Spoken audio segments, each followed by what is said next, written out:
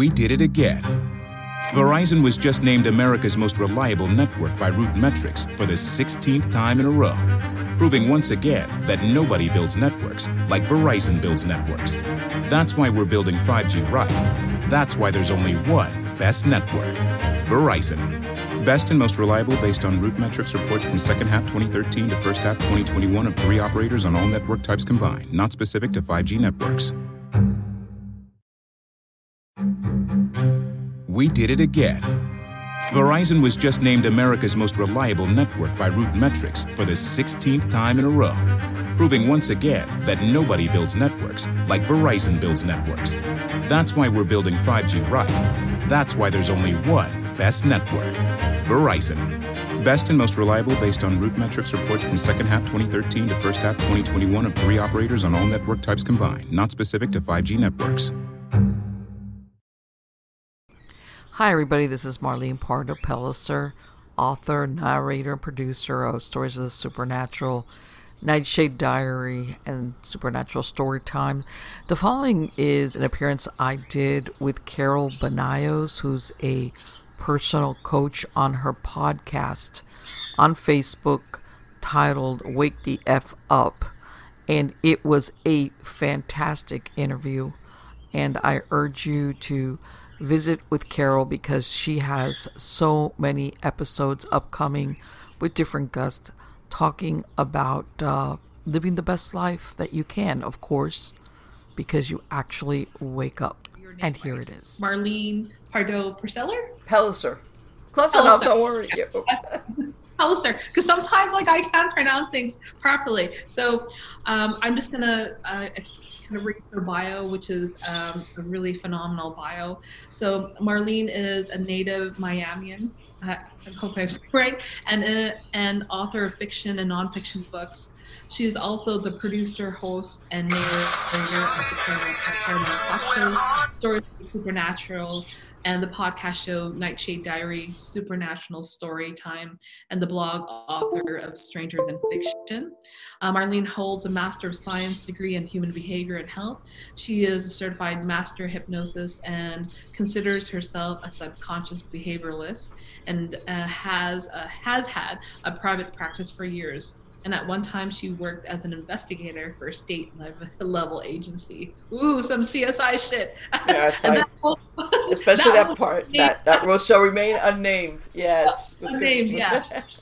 Yeah, and Marlene appeared in Season 1, Episode 1 of Paranormal Survivor, which presently airs on Destination America and Netflix. And Season 1, Episode 12 of The Haunted Hospitals, which air on the Travel Channel. Yes. Mm-hmm.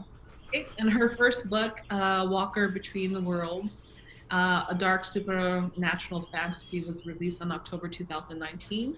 A novella was released in December 2019, and part of a Sybil universe, and March 2020, The Path to Purgatory became available, and another Sybil novella and book will be released during 2020.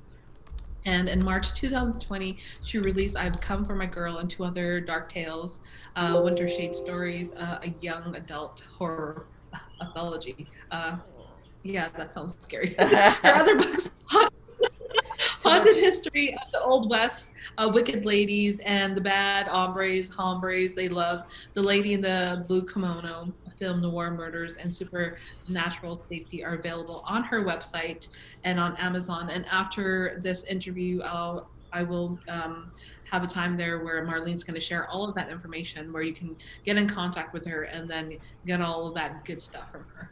And she founded Miami Ghost Chronicles in the 1990s and considers herself one of the handful of hardcover paranormal investigators who work under what she calls the dungeon approach, which we're going to find out what that means later on, which is basically little or no reliance on technology to research the unseen world of the paranormal.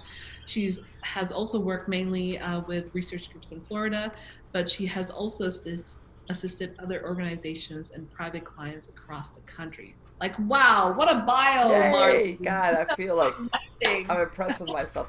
Temporarily, though. Yeah, so Then reality hits you and you go, oh, yes, we wake up, stop it. so thank you so much, Marlene, for joining me today. And I'm so excited for everyone here to, dive deep into the amazing information and healing information and all that good that you're going to offer today. And so I just kind of want to jump into the questions right away. I have some that I asked, and then I have questions to kind of dive deep into your knowledge and the experience that you have. Sure. So the first one is, Marlene, who are you? Wow.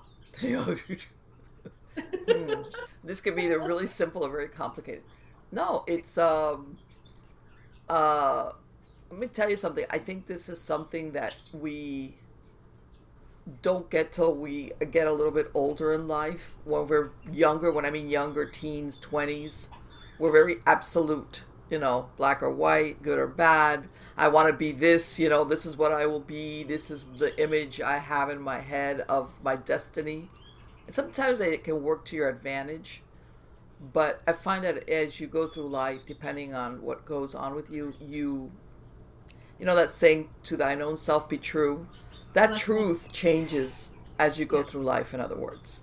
Yeah. There is a part of you which will always be the same person you were born being. But when I find that when people are very rigid, even about their self-image, they end up very unhappy because they tend not to accept certain things about themselves, even disagreeable things. So if as to the answer to that question, I'm a work in progress. And by this, I don't mean like I've got like 20 personalities, nothing like that. I'm just saying I consider myself forever the student, always learning, always leaving the door open for new ideas, even if they challenge things that I know. And at the same time, I think this is very important. When you're a kid, that you have this great imagination and that anything is possible. And as we grow older, we kind of tend to lose it. For lack of a better word, we become a little bit more cynical. And I think that we have to protect part of our self from becoming that so cynical that we become rigid and we don't believe anything, and that imagination, that part of us that lets us see beyond, in other words, suspend your disbelief, we lose it. So that's why I'm saying I'm always a work in progress, because tomorrow I could come across something that I'm like, wow, either I didn't know about it or it contradicts a belief I had before. So yeah, that's and you learn to be more comfortable. When you got that pair of shoes that you break in, that they're your go-to shoes, that you become that person where happiness and comfort become more important than the outward appearance. Totally. That, and I want to say, unfortunately, sometimes society drives us to, these expectations about how we look, how we behave, what we have, and we're kind of fooled into thinking you'll be happy, or that how people see you is how you'll be happy. And you learn later on in life that that's not really that accurate, unless you're a complete narcissist, that is. So I know there's narcissists going out there. She doesn't know what she's talking about. Yeah. And so what point in your life did you realize that you had to wake the fuck up? And what was that process like for you? Well, I'll be honest with you. During my 20s, I was busy being a mom. I had my 3 children when I was in my 20s. And I'll be perfectly honest with you, it doesn't give you much time to ponder things. So, as far as introspection, how's that? And you take on this role because you have to, because you choose it, hopefully, that you're a mom, and you kind of put who you are kind of on the back burner, but it's still there. Because that's why I even tell my kids now that they're adults, believe it or not, before I was your mother, I was Marlene. You're still always that person. I mean, in other words, as important as that role is, you're still the person prior to becoming a mother. And sometimes you have to put that on the back burner. But it's always a process. You're always learning. Maybe you have to slow down because, like I said, you owe other obligations in your life more of your attention. But even during my 20s, I was always reading. I was completing my degree very slowly. And just, believe it or not, even with my kids, I learned that imagination thing because it's beautiful to see children when they see things with a child's eyes, in other words, that they don't question things. You know, making my kids believe in Santa Claus to the umpteenth moment till they kind of came around and go, Mom, you're Santa, right? And I'm like, no. Well, so-and-so told me. And I'm like, no, we just helped Santa out. And they're looking at me like, sure, Mom. I kind of, but yeah, if I want to say for me, everybody's different. I don't think I ever had that moment of epiphany where like, oh, it's this process that you go through on a daily basis. I'm going to say that I also learned that, unfortunately, because I lived through this era of what technology has done for us, where all of a sudden, if you're not multitasking, you feel guilty. Mm-hmm. What do you mean? I can't be looking at my calendar while at the same time I'm on a phone call, while then I've still got something on the stove, or I'm thinking, or I'm trying to make a reservation for lunch, or hey, where are you going? Yeah, technology has made us like, if you're not multitasking, you're like, what am I not doing? We kind of lost that how can I say, that ability, or that desire for introspection. Which, by the way, I think we all need it, even if it's 10 minutes, where you stop a minute and you just, that thing that people call veg out, which is, I'm just going to sit here and stare at the wall. Or go to a park and sit and just look like I'm like high or something. But you're not. You're just like emptying your mind out without thinking. And by the way, your first tendency is to run and do a to-do list in your head. And that was one of the things I learned, that if I wanted to keep my sanity, I had to set aside that time, squeeze it in somewhere where I owed myself that, by the way, without feeling any guilt about it either. Mm-hmm. So, yeah. I have to say before we go into the next question, mm-hmm. I love your earphones and your earrings. You know why? Because this is to remind people not to take themselves seriously. These are little kid stuff. Yes. Yeah, I love them. Yeah, because sometimes I talk about dead people and it's like, wait, this is really morbid sometimes, so let's put some levity in it. Yeah. So yes, thank you. Yeah, and for you, what do you believe the reason why you came onto Earth? Like, what is your purpose here on Earth? Wow. Okay, well, you know what? I think that's the universal questions that you find a lot of people are always searching for. What is my purpose? Like if I miss it, like my purpose. I think your purpose changes as you go through life.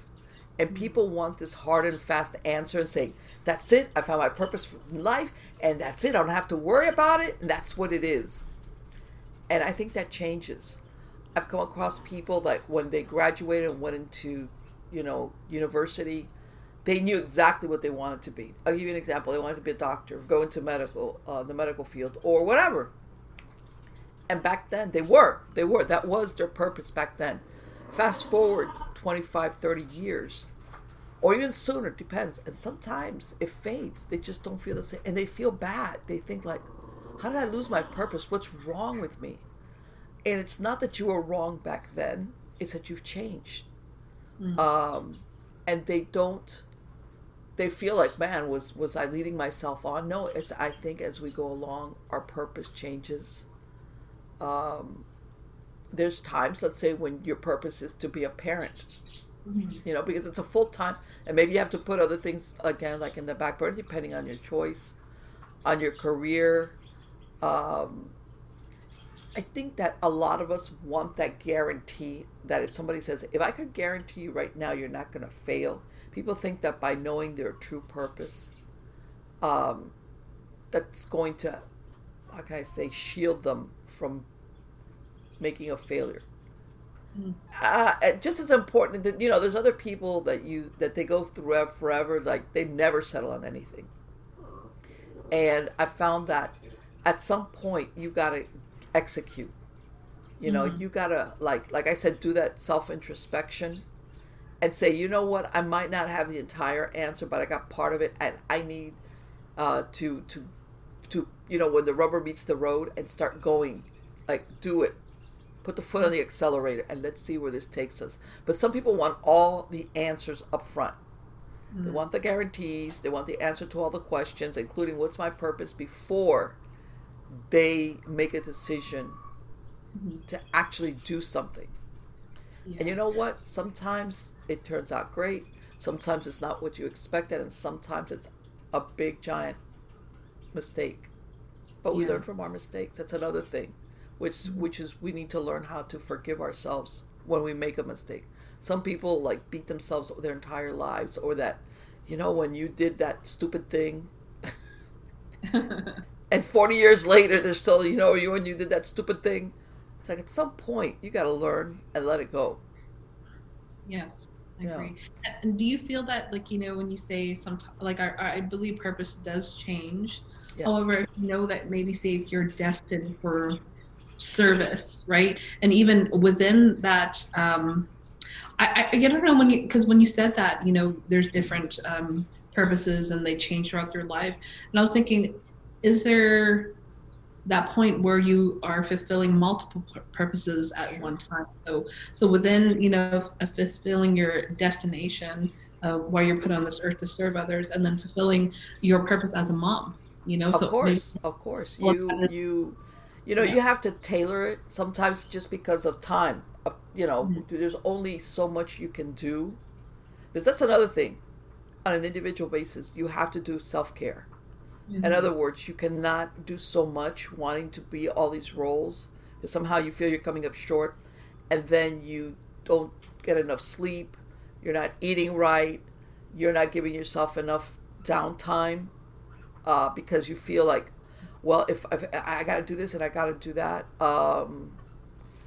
For example, when my kids are a little bit older, as they got older, we would do the 5K for charitable events or for pets or something, So it was like, okay, I'm going to bring my kids into an effort for some cause I believe in, like a 5K usually, which is 3 miles, which my kids could do, and they loved it.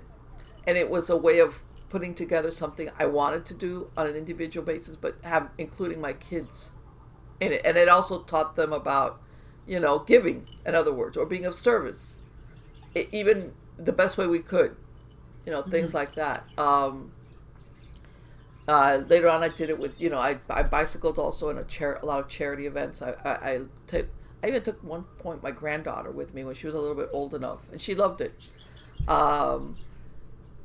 In other words, you learn how to manage your things and realizing this is what's going on in my life right now, maybe for the next couple of years, and then it evolves. There's no hard and fast rules about. Some people seem to think, well, this is my life. Oh my God, this is forever my life, and it's not. This is just where you're at right now, and you just manage it the best way you can, depending on what your aspirations are. Like I said, when I was in my 20s and my kids, I had a full-time job. I was trying to finish my degree. This was before online courses. So I had no choice, but I made an agreement with my husband, and like twice a week, I would take evening courses. I would go to one of the universities here had an off-campus office where they would, as a matter of fact, they were doing it for working adults, and everybody there had a full-time job, which meant after I got out of work, I would go over and take this class. And you would think, man, you'll be forever trying to get your degree. But at some point, I realized time is going to go by no matter what. Yeah. So guess what? I took one class, and then I took another class. And by the way, I'm so proud of myself, my job actually subsidized the cost of the classes. which there are a lot of places don't do anymore. Yeah. So, I mean, in other words, somebody would have, some other person, and I found myself doing that. They would have said, "Man, one class at a time, that'll be forever. Forget it. Don't even try." Big mistake. If it's only small, incremental steps, that's what you can do. Do it. Just do it. And let it go, because time is going to go forward no matter what. Yes. Even if you're like, no, it's like, it's going to go forward. You're going to be a year older, and things move forward whether you want to or not. It goes. The world moves forward. And that's beautiful. And so, just with your time on Earth here so far, what are things that you know for sure about life? Oy. Yeah. um, that I have expectations have a lot to do with what happens in your life. And by this I mean, yes, sometimes things happen to us or to those around us, not good things, that affect us profoundly. In other words, we're a victim of circumstance. You can't even say, oh, you did that, well, that was stupid. It's just things that happen to us. But I want to say expectations have so much to do also with what happens. There's people that are always expecting the bad thing, the other shoe to drop. And wow, life has a way of giving you exactly what you expect.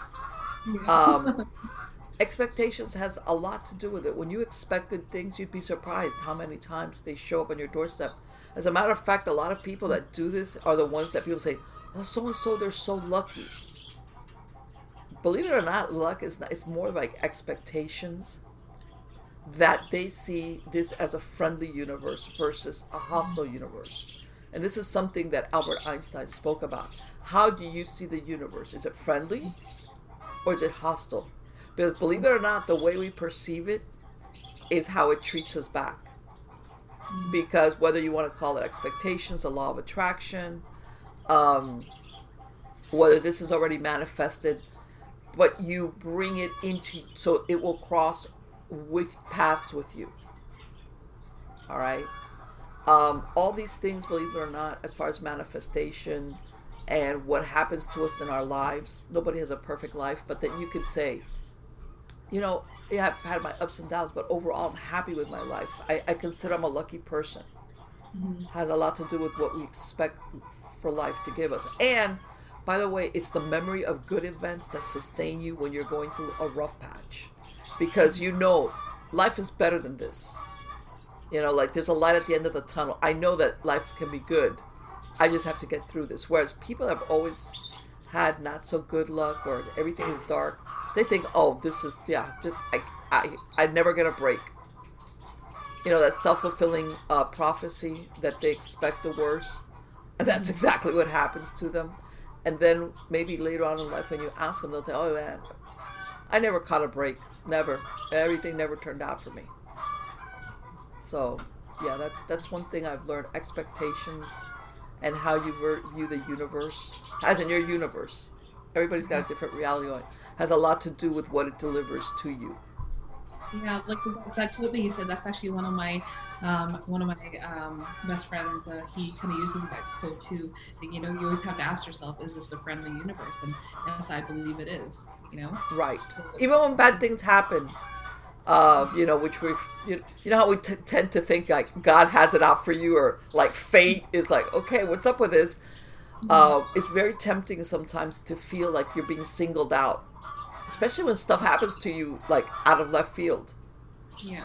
But 9 times out of 10, it's a temporary thing, and the sooner you stop that. And by the way, it's okay to feel that. It's you can't. How there's these people that Pollyanna, that tra-la-la, everything is fine. Yeah. It's okay to go through moments of like sadness, anger, even sometimes a little bit of despair. The problem is when you stay there, yes. When you start feeling so sorry for yourself that you just wallow in it. Mm-hmm. And that's where you run into a problem. Spiritually, psychologically, and of course it affects you physically.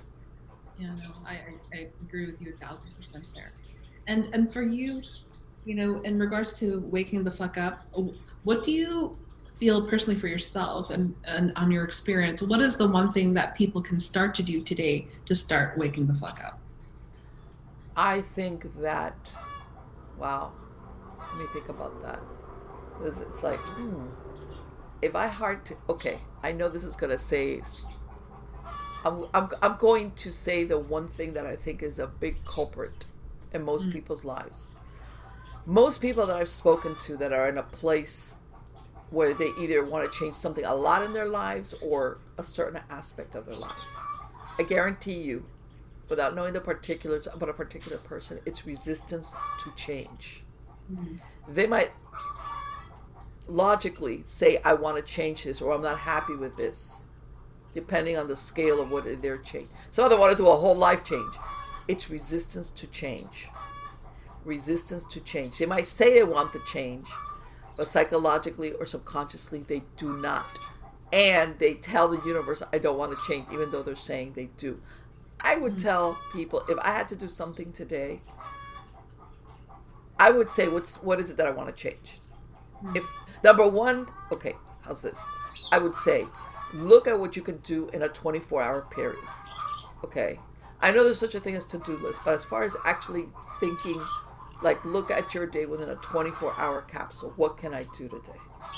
All right, and you might decide, you know what? I'm going to really think about what do I want to change. If it's a large change, can I break it down into segments? And then I would say, number one, on a physical level, declutter your house if you have to. Number two, rearrange stuff in your house, your furniture. Nothing says to the universe, I'm willing to accept change, as in making actual physical changes in your surroundings. With MailChimp, you get more than a URL. You get an all-in-one marketing platform to help drive sales, with things like data-driven recommendations and powerful automation tools. Get started today at MailChimp.com/smartmarketing. MailChimp, built for growing businesses. We did it again. Verizon was just named America's most reliable network by Root Metrics for the 16th time in a row, proving once again that nobody builds networks like Verizon builds networks. That's why we're building 5G right. That's why there's only one best network, Verizon. Best and most reliable based on Root Metrics reports from second half 2013 to first half 2021 of 3 operators on all network types combined, not specific to 5G networks. And people think, what? You mean rearrange my furniture? What's... Yes. It's almost like the first execute of that you get it from here to actually doing it. Rearrange your furniture, declutter your what you got. I would even say go eat someplace you haven't gone to before. Do something new. Starting that day. Okay? And you'd be surprised how many people feel uncomfortable. If you want to test how resistant you are to change, even something like that, tell yourself, okay, I'm going to do this. I bet you any amount of money, you talk yourself out of it. You become too busy. Somebody calls you for something. Oh, I'll do it tomorrow. That right there is your subconscious mind telling you, you say you want change, but not really. That, I would say, if you were going to start it, whatever change it is, whatever it might be, start with that. And you'd be surprised. You're going to discover a lot about how resistant you are, which means your subconscious is fooling you into thinking, yeah, sure, we'll change. Okay, but we'll think about that tomorrow. And then a year goes by, and then another year goes by, and then you have those stories. Well, once I thought about doing that, but. So yeah. No, that's really amazing that you mentioned that, because people need to know that change is the only constant. Yes. And that if you are not going to take the actions to change, you are essentially one day going to be forced to change whether you like it or not. Yes. And that could be the cause of a breakdown or some kind of thing that it's maybe not going to be supported to you, because as you say, the subconscious and certain things like that, you always get these internal promptings, I believe I like to call them. You know what I mean? Kay, it's time to look at that. It's time to start to finally work at that, but you kind of ignore until one day it's like, oh, you know what I mean? It's something that's so small and manageable is now it's like so overwhelming, and you're forced to. And sometimes people can come out of that and sometimes they can't. Like it's very detrimental. Right. And I'm telling you, people don't realize how, and let's face it, as humans, we are creatures of habit. Even the person that says, everybody's, some people, it's more ingrained than others as far as that feeling of security. And this helps me go through my day because I know what's going to happen. And that's fine. There's nothing wrong with that.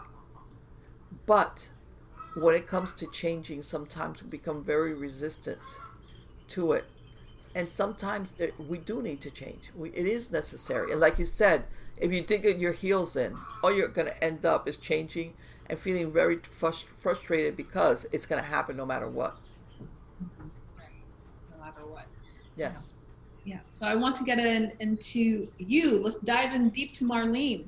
So what inspired you to take the education that you have taken? So the Master's of Science degree in Human Behavior and Subconscious Behavior. And what does that mean in regards to your ability to help others? Well, originally when I got out of high school, I thought I wanted to go into law. Yeah.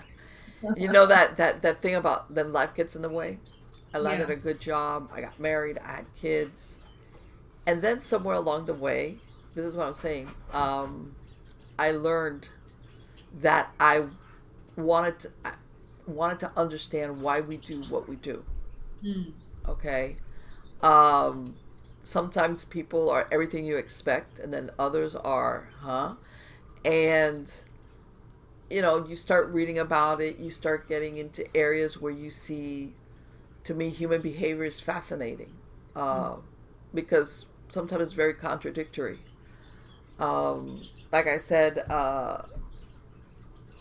and it's one of those things where you, like I said, I don't want to say I woke up one day and it's like, I get it now. It's like all of a sudden you, little by little, you start realizing where your true interests lay. Like I said, when you graduate from high school, you're like, I know what I want to be. I want to be a whatever. And let's face it, how many 18-year-olds are really, really, really, really know that much about themselves? A lot of that really. Sometimes, you will have somebody that's got a real clear purpose. But usually when you're that age, you're absolutely sure about something, but you really don't know yourself that well. But anyway, it's one of those things that it was by degrees. And like I said, during those years, I had a really good, I want to say I do have an analytical mind. During the 90s, I got into the paranormal work. This was way before anything with the reality TV shows. I also did a lot of work, like I said, I did a lot of, with behavior. You look at a lot of things as far as psychology, models, why people, whether it's addictions, why people sometimes do things that are contrary to their own well-being. Because you always think, why would anybody do that? So to me, it was a fascinating thing. And it just took off from there. And then, of course, I went into hypnotherapy. My work that I did as an investigator helped me tremendously to understand sometimes why people do the things they do, or they're with a certain people, or that they're crying out for help, but they feel like they cannot help themselves. In other words, they're always waiting to be rescued. And so, it was like all these things were going on around my life, and one thing complemented the other, and helped me understand that as complicated as we are, we're kind of simple, because ultimately all we ever really truly want is to be happy. And by this, I don't mean running around like, in the Sound of Music, like the hills have the sound of music. That's wonderful. Yes, we do have moments like that. Like when you get a new purse, for the ladies out there, that kind of, when you're happy, but contentment is what I'm saying. Happiness, moments of great happiness, contentment. That's really what all human beings want. The problem is what gives us that feeling. For example, let's say an addict has had the reward centers in their brain so burnt out that the only thing that really doesn't make them happy, 9 times out of 10 doesn't make him happy, is just feeds their their body, the reward centers in their brain, is the drug use or whatever. It might be a process addiction, whatever.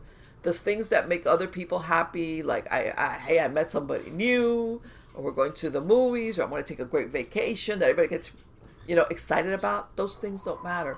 So this is one of the things that I learned as far as learning about human behavior, which I found so fascinating, and helping understand people why sometimes they do the things they do.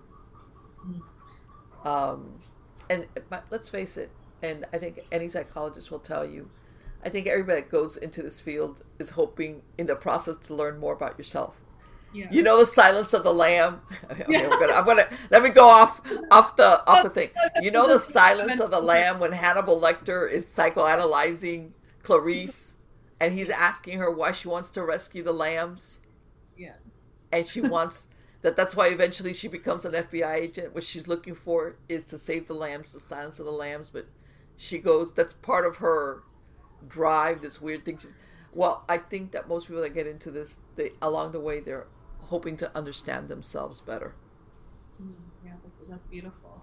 And because you have so many different aspects of what you're into, and I'm so I want to know how you got into creating, your Miami Ghost Chronicles. Like, what led you down to that path of supernatural? Well, ever since when I was a kid, like most kids, that I started reading books about ghosts, because that's what they had in the kids section of the library: ghosts and dinosaurs, mysteries, stuff like that.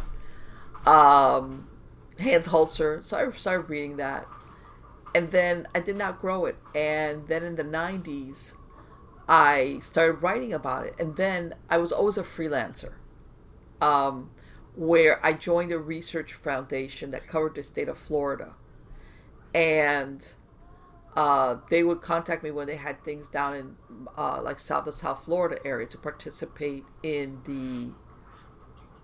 that an investigation, or they would just need my help. And in other words, but in the meantime, let's say between investigations, I started Miami Ghost Chronicles I had a lot of people send me stories. I had a lot of people talk to me and tell me things that I don't think they had told anybody, because I was willing to listen to them. And sometimes things happen to people that they never really understood why. They lived, let's say, a few months at a certain place, and they would tell about this weird stuff, and they never figured out why or who. Just that the time that they were there. And to me, those things were fascinating. And I mean, throughout the years, I've got tons of stories of people sending me emails. And like I said, I turned out I want to say I was one of the founding members that's still around from the original group of Florida Paranormal Research Foundation that's still there. Some of them, most of them, but a lot of them after the years have gone on. I'm still one of the ones that, and I learned to work with a lot of other groups. That was the thing. I'd like to work with other groups. Some of them are heavy, especially in these last few years where they've come out with all this equipment. A lot of them rely heavily on equipment, others not. I do a lot of consulting because a lot of people have known me. I've traveled to other states to help other groups out. Or even now, I consult where they'll call me and they'll ask me, what do you think about this? Or we have this something going on here which has this flavor to it. Like, what do you think about this? And I'll tell them, I've even had people sometimes call me, about using groups the other way around. It's the client, and I help give them instruction, like, okay, if you're going to allow somebody in your home, this is what you should be looking for, the other way. And it's just one of those things that evolve. The years roll by and I was still doing it. I learned a lot. I saw a lot of things. And to me, I guess, like everybody else, ultimately, it's like what happens to us after we die. Everybody always thinks, is that it? Once you die, that's over? Or does something happen to us? Our souls, our spirit, whatever you want to call it. Is there something that survives the death of our bodies? And I'll tell you what, I've seen enough firsthand to absolutely believe that, yes, that there's more to us than just our bodies. That the end of our bodies is the end of our consciousness. It's over. Yeah. So I'm going to get into the dungeon approach later, but for you, what has been the most, like, I guess, a terrifying experience for you in your career of the supernatural? Like, because the thing is that I can't even, I'm scared of the dark, so I can't comprehend, do anything like that, or even watching scary movies, I cannot. So I'm curious. You know what? It's really funny because, like I said, I've always dragged my kids along into some of the stuff. And when they were teenagers, a couple of times I was doing with another group up in Fort Lauderdale, this historical place, and they would say, stuff is going, people are running in the other direction, and there's mom, look, like, get her out of there, because especially my two sons who were teenagers, they're like, yeah, everybody's running away from Godzilla, and here's mom running towards Godzilla, or, whatever, Godzilla being some scary apparition or something. Yeah, I have had moments of experiences, sometimes visual, auditory, where you jump, like, let's face it, you're a human being. But then you think, okay, that's what I'm here for. But, I want to say one of the times that this was a few years back. Usually we had people show up like in their cars, in their vehicles, because everybody was coming from we were doing an investigation, and, usually what we would do is afterwards we would, instead of standing outside somebody's house, we would go to like a nearby parking lot, gas station, restaurant, burger, somewhere, just for like a 10-minute, like, everything okay? What did you get? Because, it's very unprofessional to either have that discussion when the client is there or out front, especially if these people, it's midnight, or 1 a.m. And let's face it, nobody wants to have your neighbors think what's going on over there. So I remember one time where I think it was I want to say it was like, it was in the parking lot of one of those mini marts, and it was like at a corner. It was after hours. The place was empty. It wasn't here in Miami. It was a little bit further up, so it was a smaller town. So when I say traffic is nil, nothing. One time, I had two occasions. One time we were standing there, and I want to say maybe it was 6 of us, and we just parked our cars and we're standing there, and we're like, well, what did you think? And what did you think? And what happened? This is before we... and all of a sudden, nobody's paying attention, and we start hearing a conversation, like people talking. And when you're not paying attention because everybody's talking, then everybody looks at one another, and we're like hearing somebody, like a bunch of people talking, and we're like looking around, like, did you hear that? Yeah. Where are they? We're looking. There's nobody around us. Oh my God. We're hearing, and now the funny thing is, you could hear people murmuring, but you couldn't understand exactly what they were saying. Like when you hear far off, like a murmuring, more than one person, almost like a group in a sense, at least 3, and you're like realizing there's nobody around us that's close enough that we would be able to hear, them at 1 a.m. on a weekday having a conversation that's drifting over to us. And it was that's the first time that you realize that some things can follow you when you leave an investigation. And we all looked at each other and said, yeah, it's all right. Yeah, let's go. Everybody, we'll resume this conversation. I'll email you, okay? We never figured it out. We never found out. We just looked at each other, and you see us like looking around. I think there was like one car parked in front of this little mini mart. The gas station was empty. It was like a business, like a little, the intersection, and there's no traffic. There's nothing. There's, far off, there's a few residential homes, which all the lights are off, maybe a porch light on. Everybody's asleep. It was like 1 a.m. And we're like looking around like, who the hell where's this coming from? That was one of the first ones that I really like. I was like, okay. Just because we say it's over, like, Another time we had something similar where, same thing, this poor lady, same thing, we were parked around each other and we heard something thumping around in the trunk of her car. Oh my God. Same thing, we all looked and we looked at her like, man, what did you do? Did you leave your cat in your trunk of your car? Because it wasn't like, when something falls or shifts, it was something that you could hear like moving in the trunk of her car. And I remember her looking at us and she's like, no, no, and I'm like, well, something's in there. Like we're thinking, did you leave the window? We're trying to figure out, how did something get into the trunk of your car? Nobody at this point is thinking supernatural because it's sounding like something alive. Yeah. So we're looking at her and we're like, she has a regular stand. In other words, and we're like, okay, like, so we look at her and we're like, okay, you got to open the trunk. And she's like, yeah, it's your car. Like, of course, you're the one opening the trunk. Sorry. Yeah. She opens the trunk. There's nothing there. There's nothing there. All her, she didn't have a bunch of crap. She just had like, those cables that just a couple of things in her trunk of her car. She said, I don't have anything in there. And we're like, okay. And then she goes into the car. And this was around the time, I don't know if the Beanie Babies were a big deal.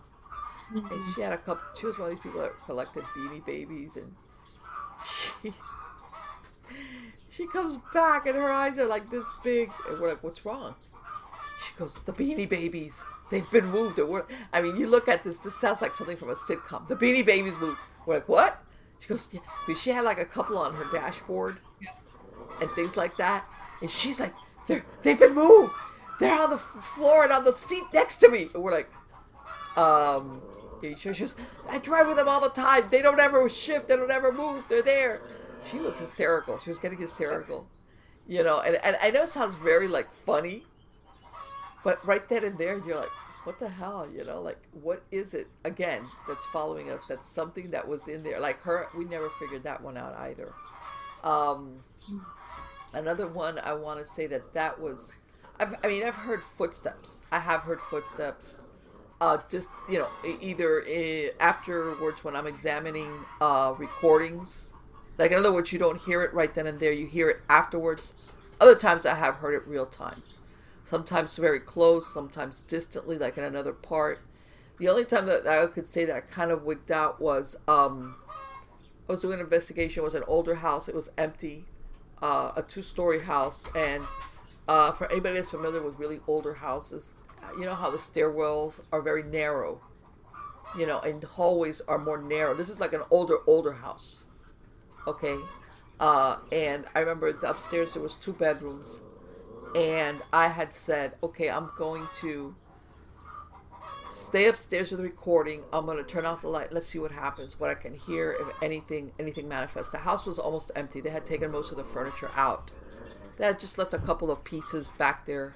And I remember there was nowhere to sit, so I had sat on the floor. And I was sitting almost in the hallway, but against the door of one of the bedrooms, which were really small. They weren't that big.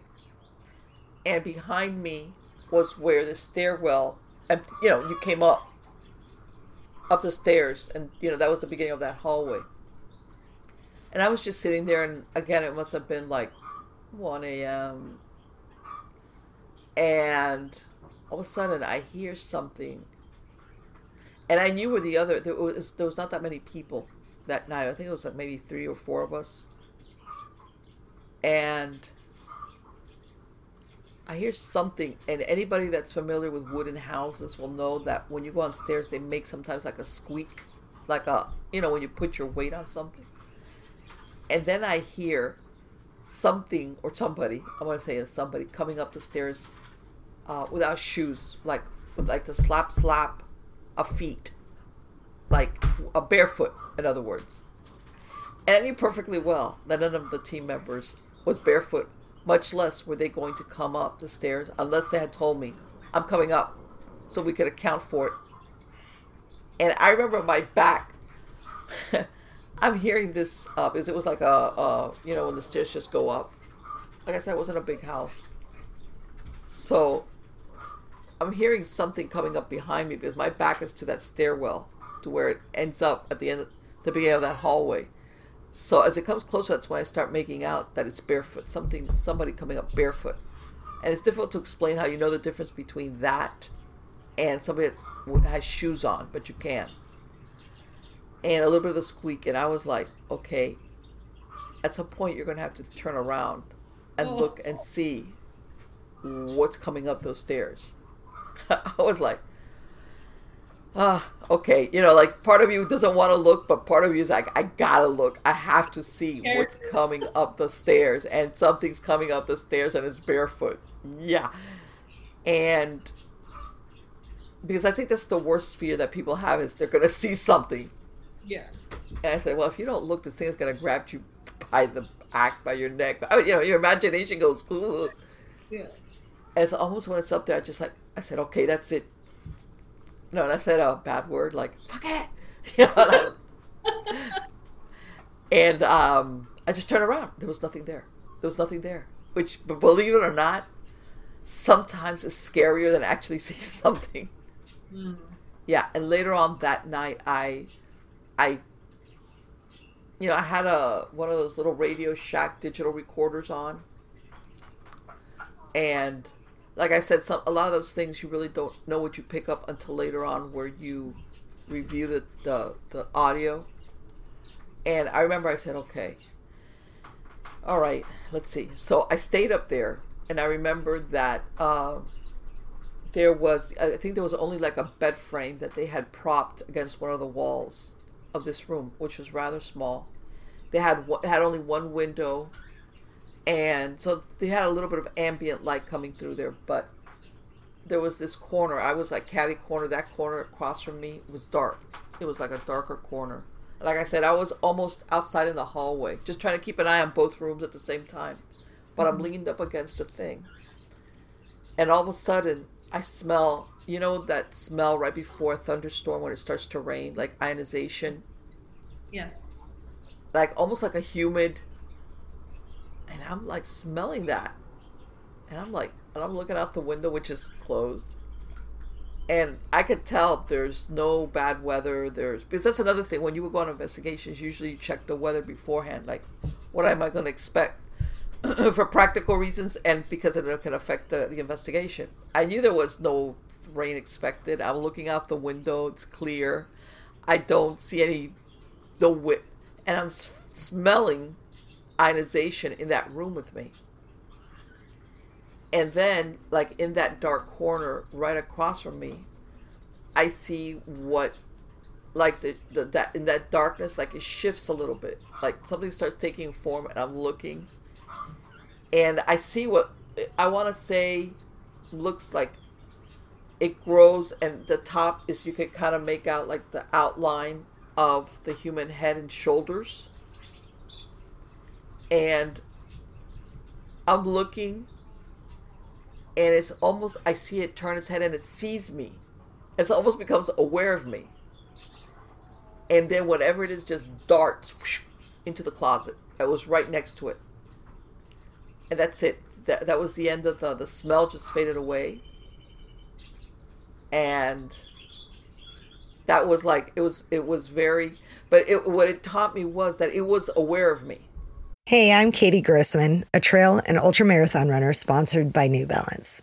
I'm also a creative professional, wife to my life and running partner, Dominic, and a very proud mom of 2 girls. Life has gotten a little crazy, especially after battling postpartum injury and an abdominal tumor. But running is still a huge part of my identity, and it legitimately improves my mental health. I'm working my way back to racing, but for now, I'm still finding peace on the trail. Go beyond the run at newbalance.com. We did it again. Verizon was just named America's most reliable network by Root Metrics for the 16th time in a row, proving once again that nobody builds networks like Verizon builds networks. That's why we're building 5G right. That's why there's only one best network, Verizon. Best and most reliable based on Root Metrics reports from second half 2013 to first half 2021 of 3 operators on all network types combined, not specific to 5G networks. In other words, it wasn't a residual haunting where it was on a time loop, or it was just doing its thing and it was unaware. When it saw me, I saw distinctly when the head moved and it saw me like sitting down against the door of the room. And once it became aware of me, it darted into the closet. So, it was like, again, those are a lot of things that you have that firsthand experience, which leads you to believe. In other words, you don't have expectations about what you're going to see. You don't. And a lot of times it's visual, it's auditory, your sense of smell. Also, you will have phenomena. Along the years, I want to say, you have certain encounters that at the moment they startle you. I want to say really about the scariest thing is when you go into an investigation that there is some type of malevolence or darkness to it. And I'm telling you, from the moment you go in there, you feel a difference.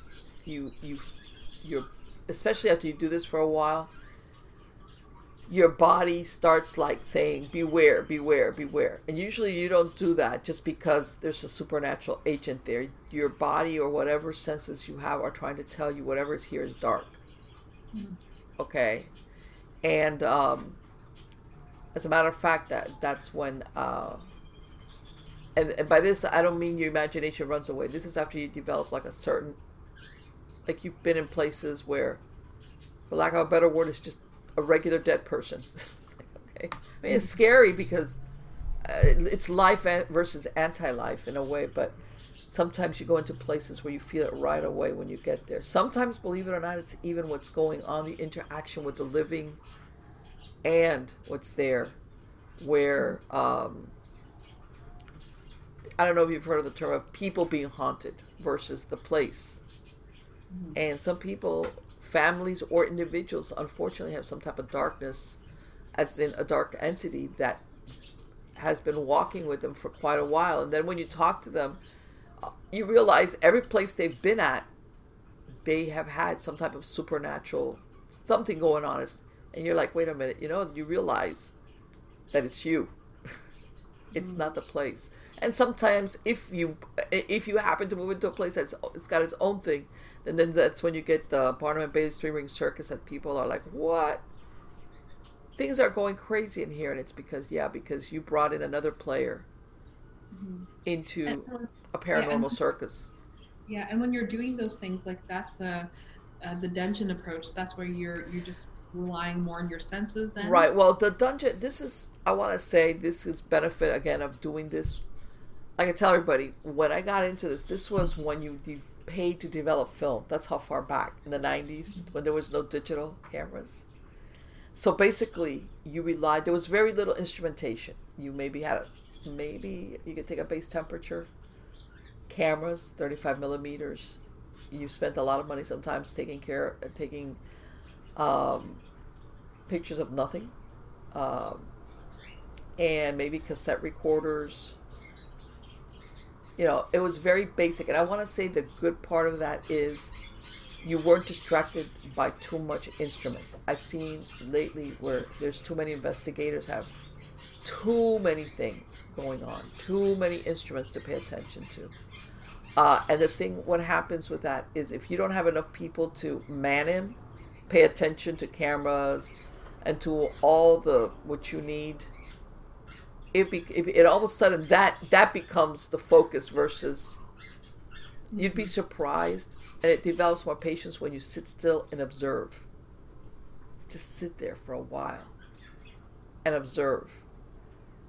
And that's when you come across a lot of interesting actual supernatural. Not when you got a bunch of people and the cameras, like, hey, and the ding, ding, ding, ding, and the lights and the, let's throw that net and the little, and I've worked with all that equipment. Dungeon approach is somebody that's really familiar when they feel it in their body. Okay. And they don't let their imagination run away with them. And they have the patience to sit there, maybe even an hour, 2 hours, and observe. Okay? And that's when you really, truly get a lot of phenomena happening But most people don't have the patience or the time, because really what they're hoping to do there is they want to capture that evidence right away, now. And the supernatural is not an on-demand thing. It just isn't. And contrary to what most people think, you will have some entities which they're belligerent and want to make themselves known. But I want to say 80% of hauntings, especially if it's an intelligent haunting, they hide. They do not want to interact with an investigation team. They're hoping that they will make themselves scarce and you will leave. And that's exactly what most people do. So unless you quiet down. I have to ask you then, those movies, the paranormal activity, and all the movies, what is your take on that? And then we'll move into the other side. You know what? And I understand. You're making a movie, and it would be boring. You got to make it think like, I bought this groovy little thing at the flea market, and that night, I got attacked. Okay, yeah. And I understand. Entertainment is entertainment. I tell everybody, you know what? When your video went out.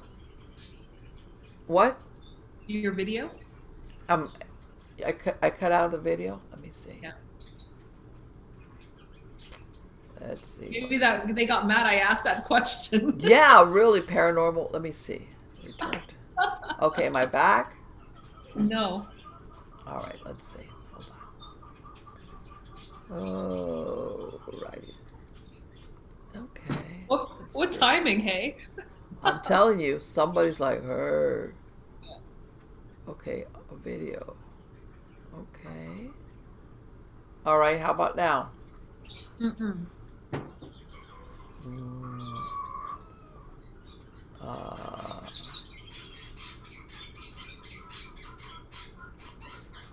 Okay, I see myself here.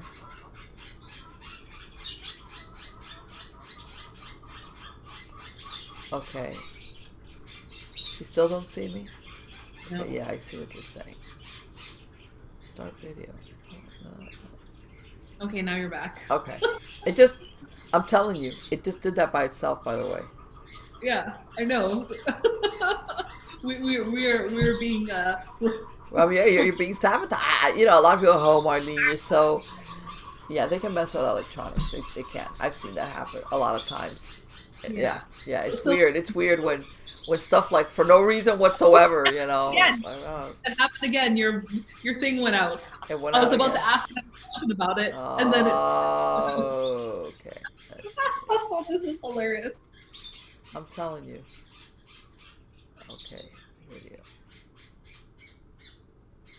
Okay. All right. How about now? No. Okay.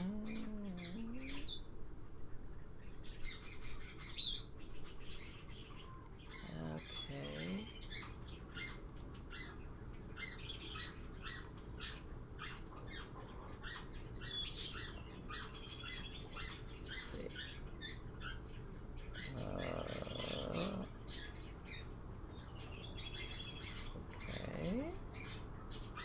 Video. I'm telling you, that's so funny. It really. Maybe I'll ask it right now, and then when you're live on video, we'll see what happens. So I guess the thing is like with those movies, Paranormal Activity and all the other stuff, like how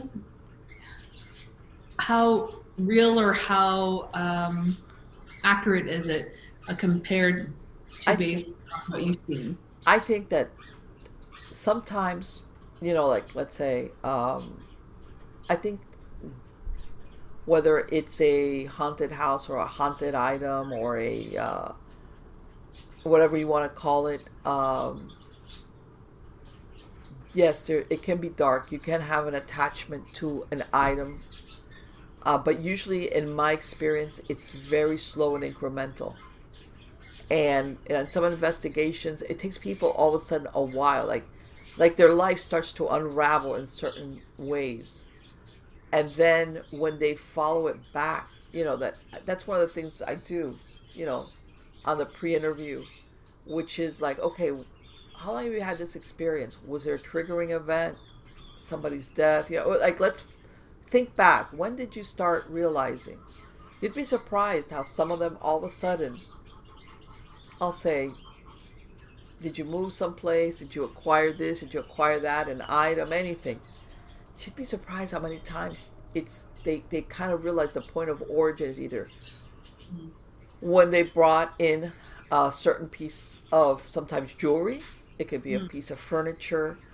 I've even had it where, a family member has died and they bring back, a certain item, memorabilia, and they don't realize that sometimes even their family member, that attachment was with that object, even when their family member had it.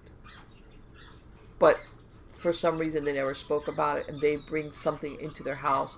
Or, the famous, I went to the cemetery thing. There's usually a point of origin. It's just slower. I want to say that what you see in the movies. Sometimes it's something, just sometimes a feeling. Let's say, for example, I've had people move into houses where one of the rooms, they didn't know it, one of the rooms was being used as a sick room for somebody before. Somebody that was being taken care of at home, who had been sick. They never knew it. The house or the place was painted, it looked beautiful. And that one room they learned later on, was being used as a sick room for a certain person, maybe elderly or just somebody that was suffering from some type of disease and was at home. They start experiencing physical symptoms similar to what that person had. Other times, you have people just, even the feelings, even if it's not an act of haunting, depending on, if it was a piece of furniture or clothing, where they even start sometimes acting, getting characteristics of that person. Okay. Ooh, it's getting scary. I feel it. I have this poster behind me.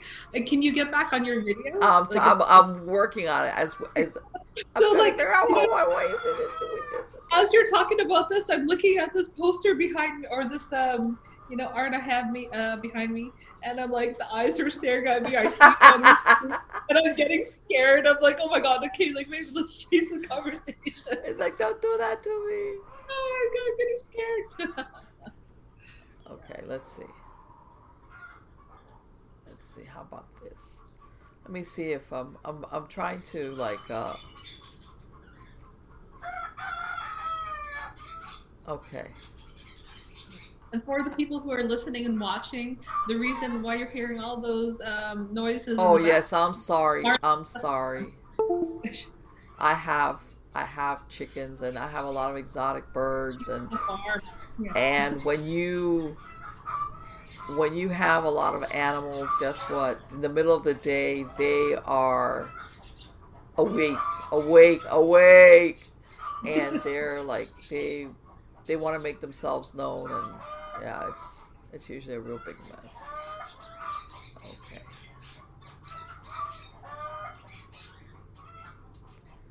Let me see. Yeah, I have to stop looking at this poster. It's staring at me in the eyes. I guess on the computer. Don't look at me, or don't look at it.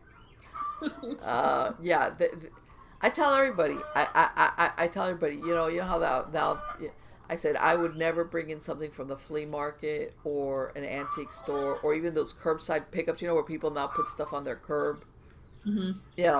So that it's just. I mean, people usually are just trying to be kind and nice, or I would say, if you ever get a bad vibe from it, I don't care how nice it is, leave it. But let's say you don't, and you really could use it. I would smudge it down. I would never, ever, ever bring anything into my house that I would pick up in any of these places, because there's just no way to know what the background is on it. And for all you know, like I said, I've done enough investigations that ends up being the point of origin of where things started. Like I said, and that's the way it usually works. It works so slowly that people don't don't catch on right away. It takes them a while to realize, hey, you know what? After we did that or we bought that home, that's when everything started going crazy for us.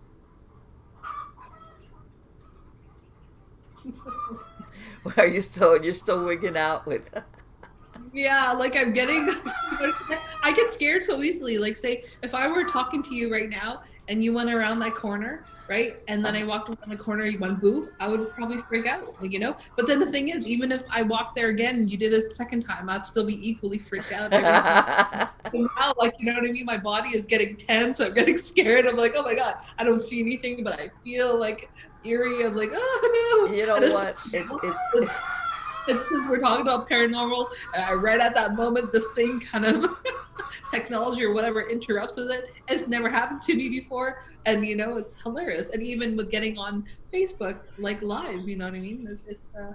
I don't believe in coincidences. I think everything.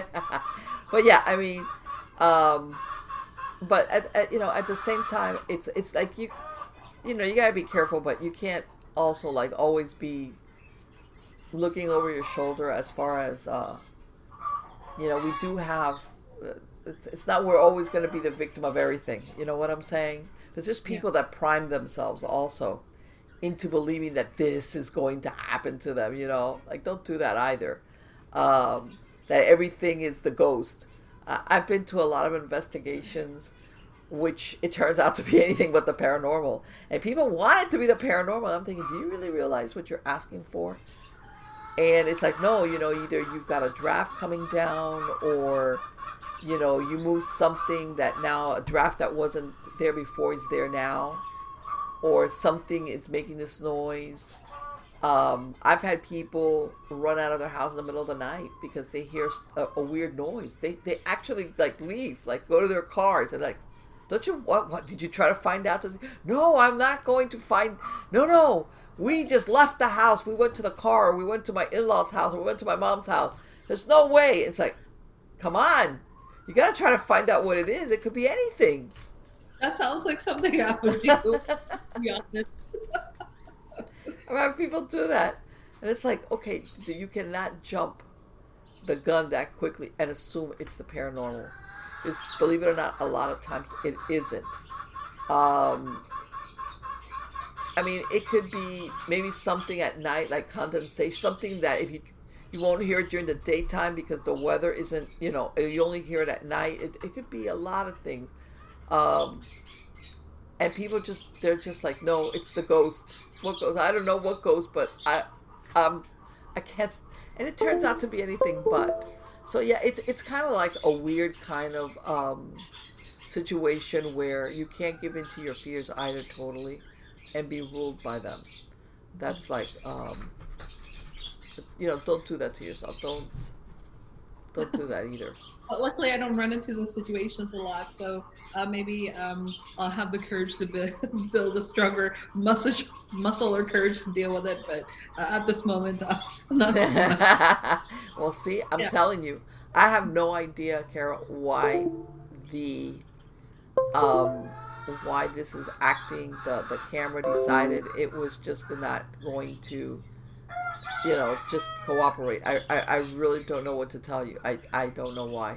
Well, that's all right. Actually, maybe one of these days, what I'll do, when I'm able to go to the States, maybe I'll just go with you. One of those. Yes, we can do that. Absolutely. Absolutely. It's like I said, I talked to a lot of people, and I'm really happy in the sense of all the paranormal reality shows because it's made it more mainstream. But I think the downside of it is that there's sometimes too much sensationalism, and you know what? There are families sometimes that go through things that they really don't understand, and for lack of a better word, they're terrorized. They are terrorized inside their home. Like, where can you go if it's happening where you live? Okay. It's not like when you see the horror movie and everybody picks up their stuff and, that was so scary, but okay, let's go home now. Mm-hmm. If this is where you live, which is supposed to be your sanctuary, and it's everything but your sanctuary, mentally, physically, spiritually. It terrorizes a family, especially when they don't understand what's going on. Um, and despite a lot of the things that you see, all these families wanting to talk about their ghosts, there's a slew of them out there that is like, please, please don't say anything to anybody about this. I've had a lot of them that have approached their clergy or their parish churches or anything looking for help, and they're turned away or dismissed or poo pooed. And they're kind of like pulling their hair out because they're like, okay, if I've gone supposedly to the people that deal in this, which is the spiritual world, and they don't lend me a hand, then what am I supposed to do? And you'd be surprised, I have run across a lot of those scenarios where even priests, clergy, I'm not going to lay it only on the Catholic Church, I'm going to lay it, any type of denomination or congregation or whatever you want to call it, that I tell them, you know what, those people do believe it. They just are so scared of it themselves that they rather tell you that it's your imagination because they don't want to confront it either. And you're lucky if you get a house blessing. Yeah. It's so crazy because as we talk about this whole supernatural stuff, like there's so much parallel to dealing with our physical issues, like, you know what I mean, like you're talking about these ghosts and paranormal activity, but then that parallels the our past and fears that we don't want to conquer internally. So it's kind of crazy how that is parallels a little bit. Well, sometimes people, believe it or not, they use also the paranormal, and I have seen this to how can I say it? They want the paranormal instead of dealing with their own problems. That Okay. is bonkers. And you think, well, why would, because it's just, like I said, I mean, I've gone to investigations where we've told the family or the individual, we can't absolutely say, but we don't feel there's anything, or we notice that there's something going on, and they become upset. They want to have the paranormal exist because if you have a family that's in crisis or has got some type of dysfunction, this becomes like the decoy. Instead of them dealing with what's going on with them, they decoy all of this towards the ghost. How's that? You know what I'm saying? Instead of maybe dealing with something that's going on within the family that needs to be addressed, this person is behaving this way because they're being influenced by the ghost, kind of thing. You know what I'm saying? That sometimes happens. And real life, because it's almost like you don't want to deal with your fear or your past, so you're gonna numb it with what I mean, certain other things, being too busy. You know what I mean? So it's really a crazy parallel, but now. Yeah, I have seen people use the paranormal, like as in, this is what I'm going to use to not take care of or address something that's going on with myself or with my family or the dynamics. Um, uh, Sometimes I've had this even with teenagers. Don't get me wrong, sometimes I have seen kids being influenced, but some people it's like, okay, stop blaming it on the ghost. You might have a kid that's got some type of behavior disorder. Don't cheat them out of maybe getting treatment because you want to lay it on the supposed ghost that's making your kid act out. Don't do that. That's why I'm saying you got to be a little bit careful around that.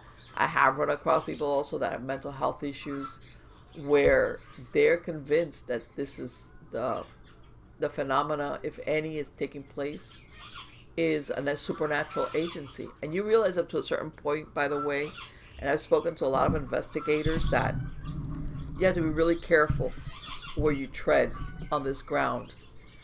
Sometimes this person really does need mental health, and you really cannot do anything for them as a paranormal group. Let's face it, you're not there to do mental health counseling, or in some cases if they need some type of medication. Sometimes you do see both things together. You see that a lot. Okay, we do see dark, supernatural entities, manifestations coupled with mental illness. Okay? And that's a bad combination. Bad combination. And again, the advice I give to paranormal groups is you need to back out of those things. You need to really be very careful around situations like that, because it's, people like that their grip on reality sometimes comes and goes. Mm-hmm. Again, you're there to do a paranormal investigation. You're not there as a mental health counselor, psychiatrist, psychologist, whatever that person may need. There's a lot of people that should be on meds and they don't take meds. And again, when you tell them, they can become aggressive when you tell them no. I'm Katie Grossman, the ultramarathon runner sponsored by New Balance. I'm also a creative professional, wife, and mom. Life has gotten crazy, especially after battling a tumor, but running still improves my life, both physically and mentally. Go beyond the run at newbalance.com. We did it again. Verizon was just named America's most reliable network by Root Metrics for the 16th time in a row, proving once again that nobody builds networks like Verizon builds networks. That's why we're building 5G right.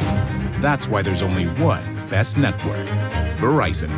Best and most reliable based on Root Metrics reports from second half 2013 to first half 2021 of 3 operators on all network types combined, not specific to 5G networks. We didn't capture the ghost, or we didn't see the ghost, or we can't tell you what the name of the ghost is. And so yeah, you have to be really careful in those scenarios as an investigator. And by that, again, I don't mean that it's just totally a person's head. It's just that sometimes you have to look out for the safety of your team. So yeah, there's a darker aspect also to paranormal investigations that people don't see, because when you see these shows, they have producers and people that go in there and they kind of vet the people, the location, what's going on. In other words, they kind of have a control on it. Every once in a while you see stuff that goes off sideways, but overall they have a production crew behind them that does all the legwork and steers them away from somebody that's disturbed. But when you're a regular paranormal investigator, you'd be surprised. You could do a pre-interview with some people and they sound very logical, or they downplay that there's already somebody living in the household who is disturbed. And you only find out about this when you and your team arrive. And then you're like, oh. And you realize, I've seen that where that other person, I want to say, is being influenced by something dark, and they're giving the team members a look like, any minute I'm going to come at you with a cleaver. And you're like, you see everybody's like, okay, don't lose sight of that person, especially when they're staying in the house. And yes, you see behavior, mental health problems, and you also have a flavor that whatever is there might be influencing them, because they're shooting, they're not happy at all that you're there. And that's one of the times that you back out, and hopefully, after a while you develop a network of either groups that are willing to engage in cases of this nature. And again, even then they're very careful. Even clergy, I want to say, are really careful around scenarios like that. Especially if you have any schizophrenia, or really where that person loses touch with reality. Yeah. So with these kind of scenarios, like, have you run into situations where, okay, you thought they were mentally ill, but then they're actually possessed, like kind of exorcist situations? Okay. Yeah. Well, I'll tell you what. I have found that people sometimes that do have mental illnesses, and it almost exacerbates the symptoms of what their mental illness is. In other words, they become difficult. They don't want to take their meds. They don't cooperate with family members who are trying to help them. Whereas maybe without this darker influence, they would be more cooperative. How's that? They would take their meds. They would go see their mental health professional. They get along better with their family members. In other words, they help their support system out. They do all the opposite. Okay, and yes, and I've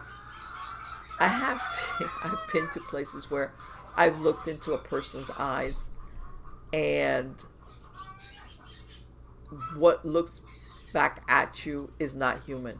I know this sounds like really like Hollywood like, but yes, I've had that. I've seen that. I've stared into somebody's eyes, which what's looking back at me is not human.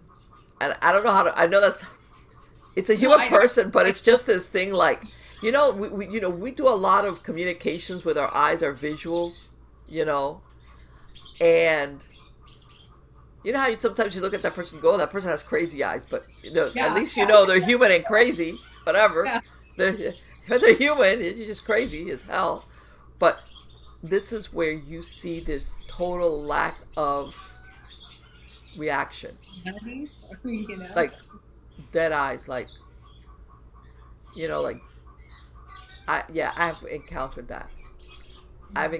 that. And that's this is a person that you would say has no fear of consequences. There is no right or wrong. There is no, I'm going to get in trouble with this. I'm going to get arrested. I might go to jail. I'm not supposed to do that. I want to say a lot of the horrific cases that you see in the media where you'll have people decapitate family members, do really horrific things.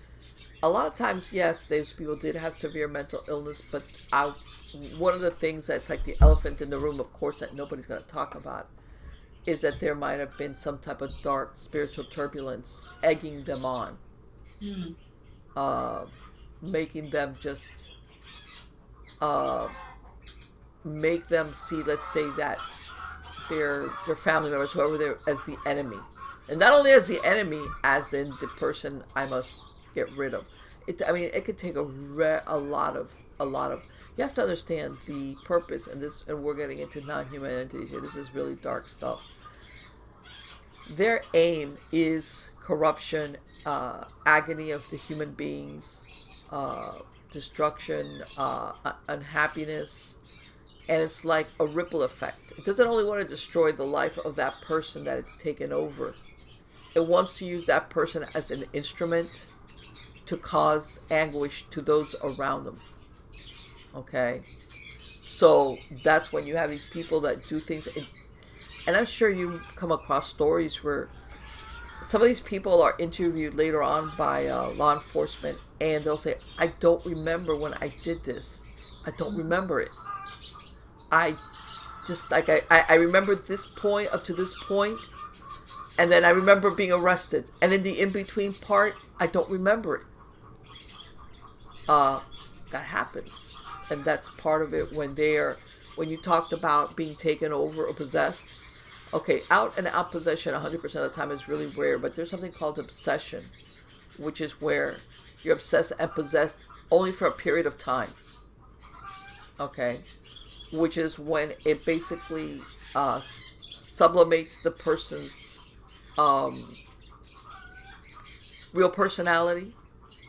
Because sometimes people have mental illness, but they still love. Let's say they could still love their family members. You understand what I'm saying? The illness, the disease in their brain doesn't take away from their feelings towards those they love. But when this thing takes them over, that part of them it's put in the background. And that's when you see them do horrific things against people that they love. And then you'll hear interviews where they'll say they can't remember, or they'll describe certain feelings like rage and, again, that they don't understand themselves, even within their own madness, how they could do this. That is a lot of times where you see the darker aspect of a possession, obsession scenario going on. And some people say, well, you know what, this person's saying that because they're going to plead insanity or something like that. It's like, yeah, but you know what? There's people that do this, and they know that they're going to be the ones that are going to be arrested for it. It's not like you do a crime and you're hoping to get away with it. it's like you're the prime suspect because you were there, so yeah, that you see that more often than not, but there's just no way to prove it. And of course, uh, I mean, I have heard of some cases where the defense attorney will try to use that more, but more than not, what the defense attorney has to fall back on is insanity, mental health problems. Another good example of this is, the Amityville Horror, right? The murder that took place before the Lutzes moved in, which was when he went in there, and the guy killed his entire family, murdered his parents, and murdered all his siblings. And as a matter of fact, he's still in jail for it. God, how can I? And he's kind of flip-flopped on why or how he did it. And some people are saying that he was doing drugs, and I mean, there's been a bunch of theories. But I want to say, I believe that there's the part where he says he cannot remember when he actually killed them. Like, in other words, he blacked out. Yeah. That part, I tend to believe it, and and some people think, well, and that's another thing, which I think is really weird. When I'm going to use it as a reference because I've heard this happen. A lot of people say to this day why nobody heard those shots coming from the house when he killed the family. This was a residential neighborhood. In the middle of the night, a shotgun blast, several shotgun blasts, you would usually hear. Yeah. And not one neighbor, another neighbor is going to hear it, especially if there's more than one, where somebody's going to wake up and go, was that a shot? What is that? Especially if you live in a neighborhood where it's not a bad neighborhood. It's not like, hey, shootings all the time here. Nobody heard anything.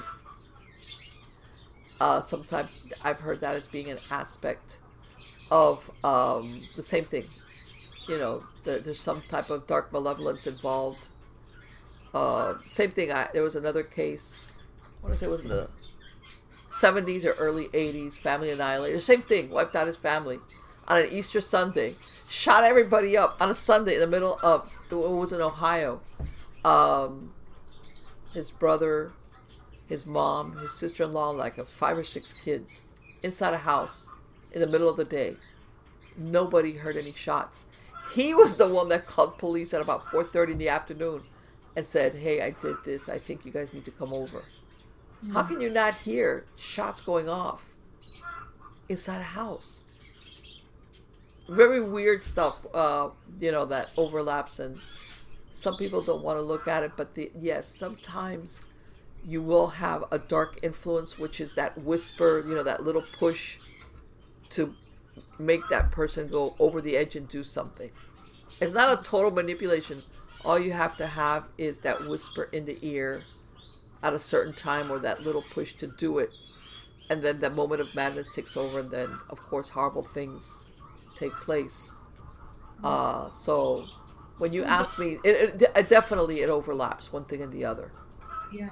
So how, in those kind of situations, and like, I think after this we'll kind of wrap it up, and I want to see if you're available so we can kind of go to the part 2 of this, the other things that you're in, but it seems like we got to kind of, Yeah, I know. We went down the bunny trails, various ones. Yes, I know. Yeah. So in those kind of scenarios with the houses and the people being haunted, or exorcism and all those other different things, like, how do you go about healing the individual, the place, and all those different things?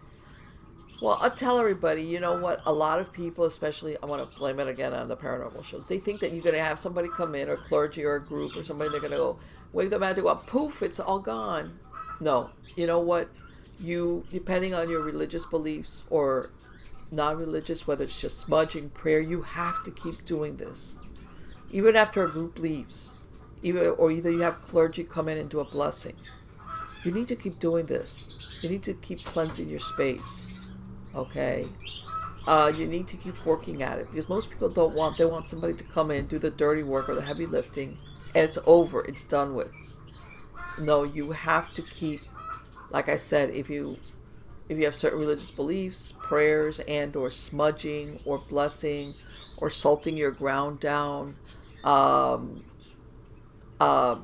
Even as burning incense, whatever floats your boat. It doesn't have to be elaborate. It doesn't have to be time consuming. It just has to be something that I think you have to do on a regular basis to protect your space. Like I said, your home or where you live is your sanctuary. Your space, your personal space, especially when we're the ones that go out into the world. And you'd be surprised what could hop on you as an even just negative energies or vibes from people around you. You might look at them and they might look put all together and happy. You have no idea what's going on with this person or what they're involved in. And this could piggyback on you, or even people that come into your home to visit. Even if it's people that you know them, you sometimes don't know what's going on with other people's lives. And they come to your home, and whatever's going on, they leave some of it behind. And this is a way of cleansing your space. You have to do that. You talk about like cleansing. Like, what is the best way that people can cleanse themselves in their home? They can use sage, or what have you found has been the best thing for that? I usually use like a sage stick. Okay. Like, those little ones, that they already sometimes come wrapped. Or you can get some and put out a seashell. And usually what you do is you get to the entrance to your house and then you walk counterclockwise to the home. And you basically smudge and you say, I banish all negative energies and entities. Only light and love may exist here. And you open up your cabinet and your closet doors and you do all of that. And in between, get some sticks of incense. They smell good. And maybe I burn incense, I want to say, like at least twice a week in my home between smudgings. I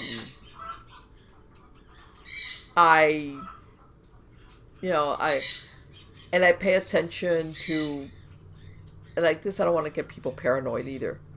But you know what? Mm-hmm. If you start feeling like either really angry or depressed, and you're like, man, there's really no reason for me to feel like this. Why? Chances are that something, you've brushed shoulders or something with somebody who it's not your feelings, in other words. Mm-hmm. This is the time that you go and you smudge yourself a little bit. I have a good friend of mine. She's a police officer. And I told her, you need to start doing that. And sure enough, that helped her a lot because, when you come in contact, especially either because of what you do or where you go, let's not even talk if you go to a hospital, a funeral home, a cemetery. I mean, that's a given. You come home and you need to smudge down big time. All right. And again, it doesn't have to be elaborate, but you need to do that. Or again, if you come home and you feel a certain way and you really can't account for why am I so mad? Chances are that what you're feeling is not really your feelings. And you need to dispel it. And when you do this on a regular basis, okay, you'd be surprised how much of the time things like that, just a lot of these weird things just stop happening. They go elsewhere, and there's such a thing also as salting down the entrance to your property. It depends on where you're at. I mean, there's a lot of different, if you live in an apartment building, you're not going to salt around the perimeter of the building, but at least at the entrance, just to keep certain negativity away. Sometimes you even have neighbors that you just don't get along with, and they obsess all the time. That saying about the evil eye? Yeah. Okay, the evil eye, really what it means is when you get somebody that obsessively hates you. And by the way, sometimes it doesn't even have to be somebody well known. There's just people that are like that. They just don't like you. And they just constantly fixate very negative thoughts towards you. That can be a problem. Negative thought forms can be a problem. Luckily, very few people know or have the time, but you do get obsessive personalities that do that. Yeah. So for people who are experiencing any of these like supernatural phenomena, where can they get in touch with you to seek your services? So this is just going to be one aspect. Your best bet is, because usually I just work with other groups, but I did write a book called Supernatural Safety, a DIY Paranormal Guide. And in there, I give you a lot of things that you can do. There's a couple of instances where I tell you, look, if it's really dark, then put the brakes on and get the help of either clergy or a group, even though there's things that you can do. But a lot of it in the book, it describes what you know, in other words, don't surrender. Don't give up your power. That's a big no-no. Once you start surrendering, like, I'm helpless, this thing is more powerful than me, no, this is your house or your place to live. This is where we're supposed to be. The people with a human body, where we're supposed to be. They're the ones that are not. So when you cede dominion to an entity or whatever you think it is, or negative thought form, don't do that. Don't do that. So the book, I would say, is your best bet as far as the majority of things that can happen.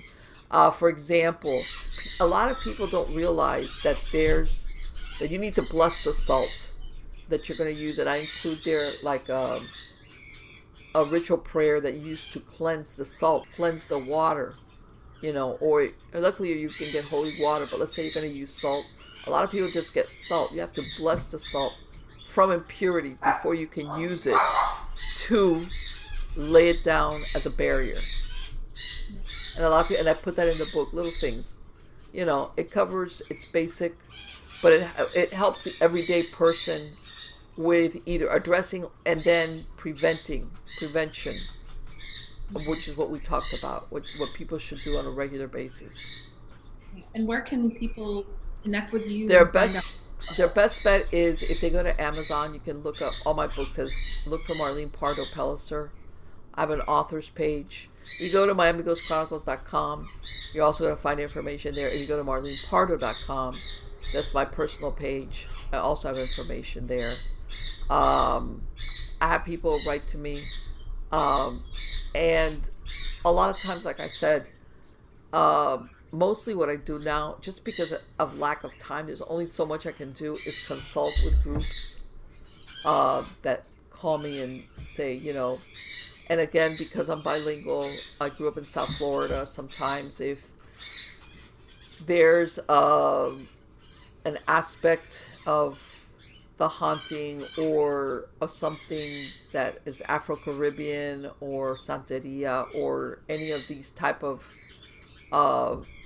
different offshoots that you saw come about in the Caribbean and South and Central America, I'll consult with them and help them out on that. Or to understand better, curses that are laid down on properties. I've been on investigations where if something was done on that property and the family that was intended towards move away, whoever comes in, even though they were not maybe the object of it, just because now they live on that property, they're going to get affected by what was left there. And they have no idea, none whatsoever. Again, they have no point of reference as, did you do something? Did you buy something? What happened? And they're like, no. Okay, then what? Oh, no, as soon as we moved here. And then that's when sometimes you have to do a little bit of investigating. But yeah, there's a lot of things that or again, and I talk about that,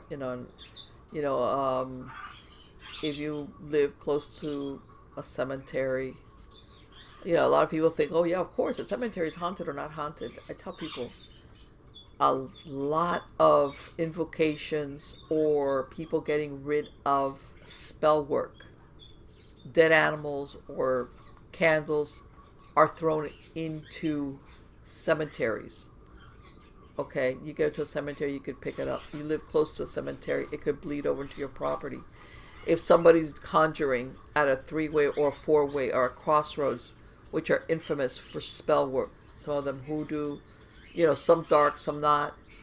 I've had investigation where it's bled over into that property where those streets bisect. a lot of the times it's done. As a matter of fact, people have heard where once upon a time they would erect gallows at four-ways, at crossroads, or that they would bury suicides at crossroads. The intent was so that the spirit, which they believed would be a ghost or an unquiet spirit, would not be able to follow anybody home. For example, suicides, not only were they not allowed to be buried inside consecrated ground in a cemetery, they were purposely buried at crossroads for that reason. Because it was assumed that being a suicide, they would be ghosts. And this was, or they would erect also the gallows. Yeah, whoa, that is so much, you know what I mean? It's almost like I'm having my front row seat to like, you know what I mean? A scary, haunting horror movie. I'm gonna in my seats right now. But you guys are listening and watching. This is just part one, or part one with Marlene, and we're gonna do a part two because I want to get into all these other areas of expertise that she has in regards to, hypnosis, being a hypnotist, and also kind of doing that past life regression. Yes. I'm gonna get into some of the unresolved blocks and then body syndrome. So we're gonna have to allocate another time for that, yes. A part two. So, but now we're gonna just close off the session and stay on for a couple minutes, Marlene. I want to figure out the next time for that. So okay. For anyone who is watching right now, I really kind of thank you guys for your time. Always treat others with love, kindness, and compassion. And any last words you want to say, Marlene? No, it's an interesting world. It's a friendly universe. How's that? Despite all the dark stuff that we were talking about, it's a friendly universe. Yeah, I really kind of fidgeting and whatever. It's like, aren't you glad we're doing this in the middle of the day when it's daylight outside? I don't think I would even be talking about and I apologize for all the strange animal noises, but I can't help it. I can't control the animals. And I have a lot of free-range chickens and exotic animals, and they kind of flip you off if you tell them to shut up. Yeah. So next time, hopefully there won't be any paranormal activity that interrupts our ability to. Yes, no paranormal sabotage, huh? The conversation to other areas, so that will be fantastic. So thank you guys again so much for your time. Much love and peace out. We'll see you soon on part two. Okay. Bye-bye. I'm Katie Grossman, the ultramarathon runner sponsored by New Balance. I'm also a creative professional, wife, and mom. Life has gotten crazy, especially after battling a tumor, but running still improves my life, both physically and mentally. Go beyond the run at newbalance.com. We did it again. Verizon was just named America's most reliable network by Root Metrics for the 16th time in a row, proving once again that nobody builds networks like Verizon builds networks. That's why we're building 5G right. That's why there's only one best network, Verizon. Best and most reliable based on Root Metrics reports from second half 2013 to first half 2021 of 3 operators on all network types combined, not specific to 5G networks.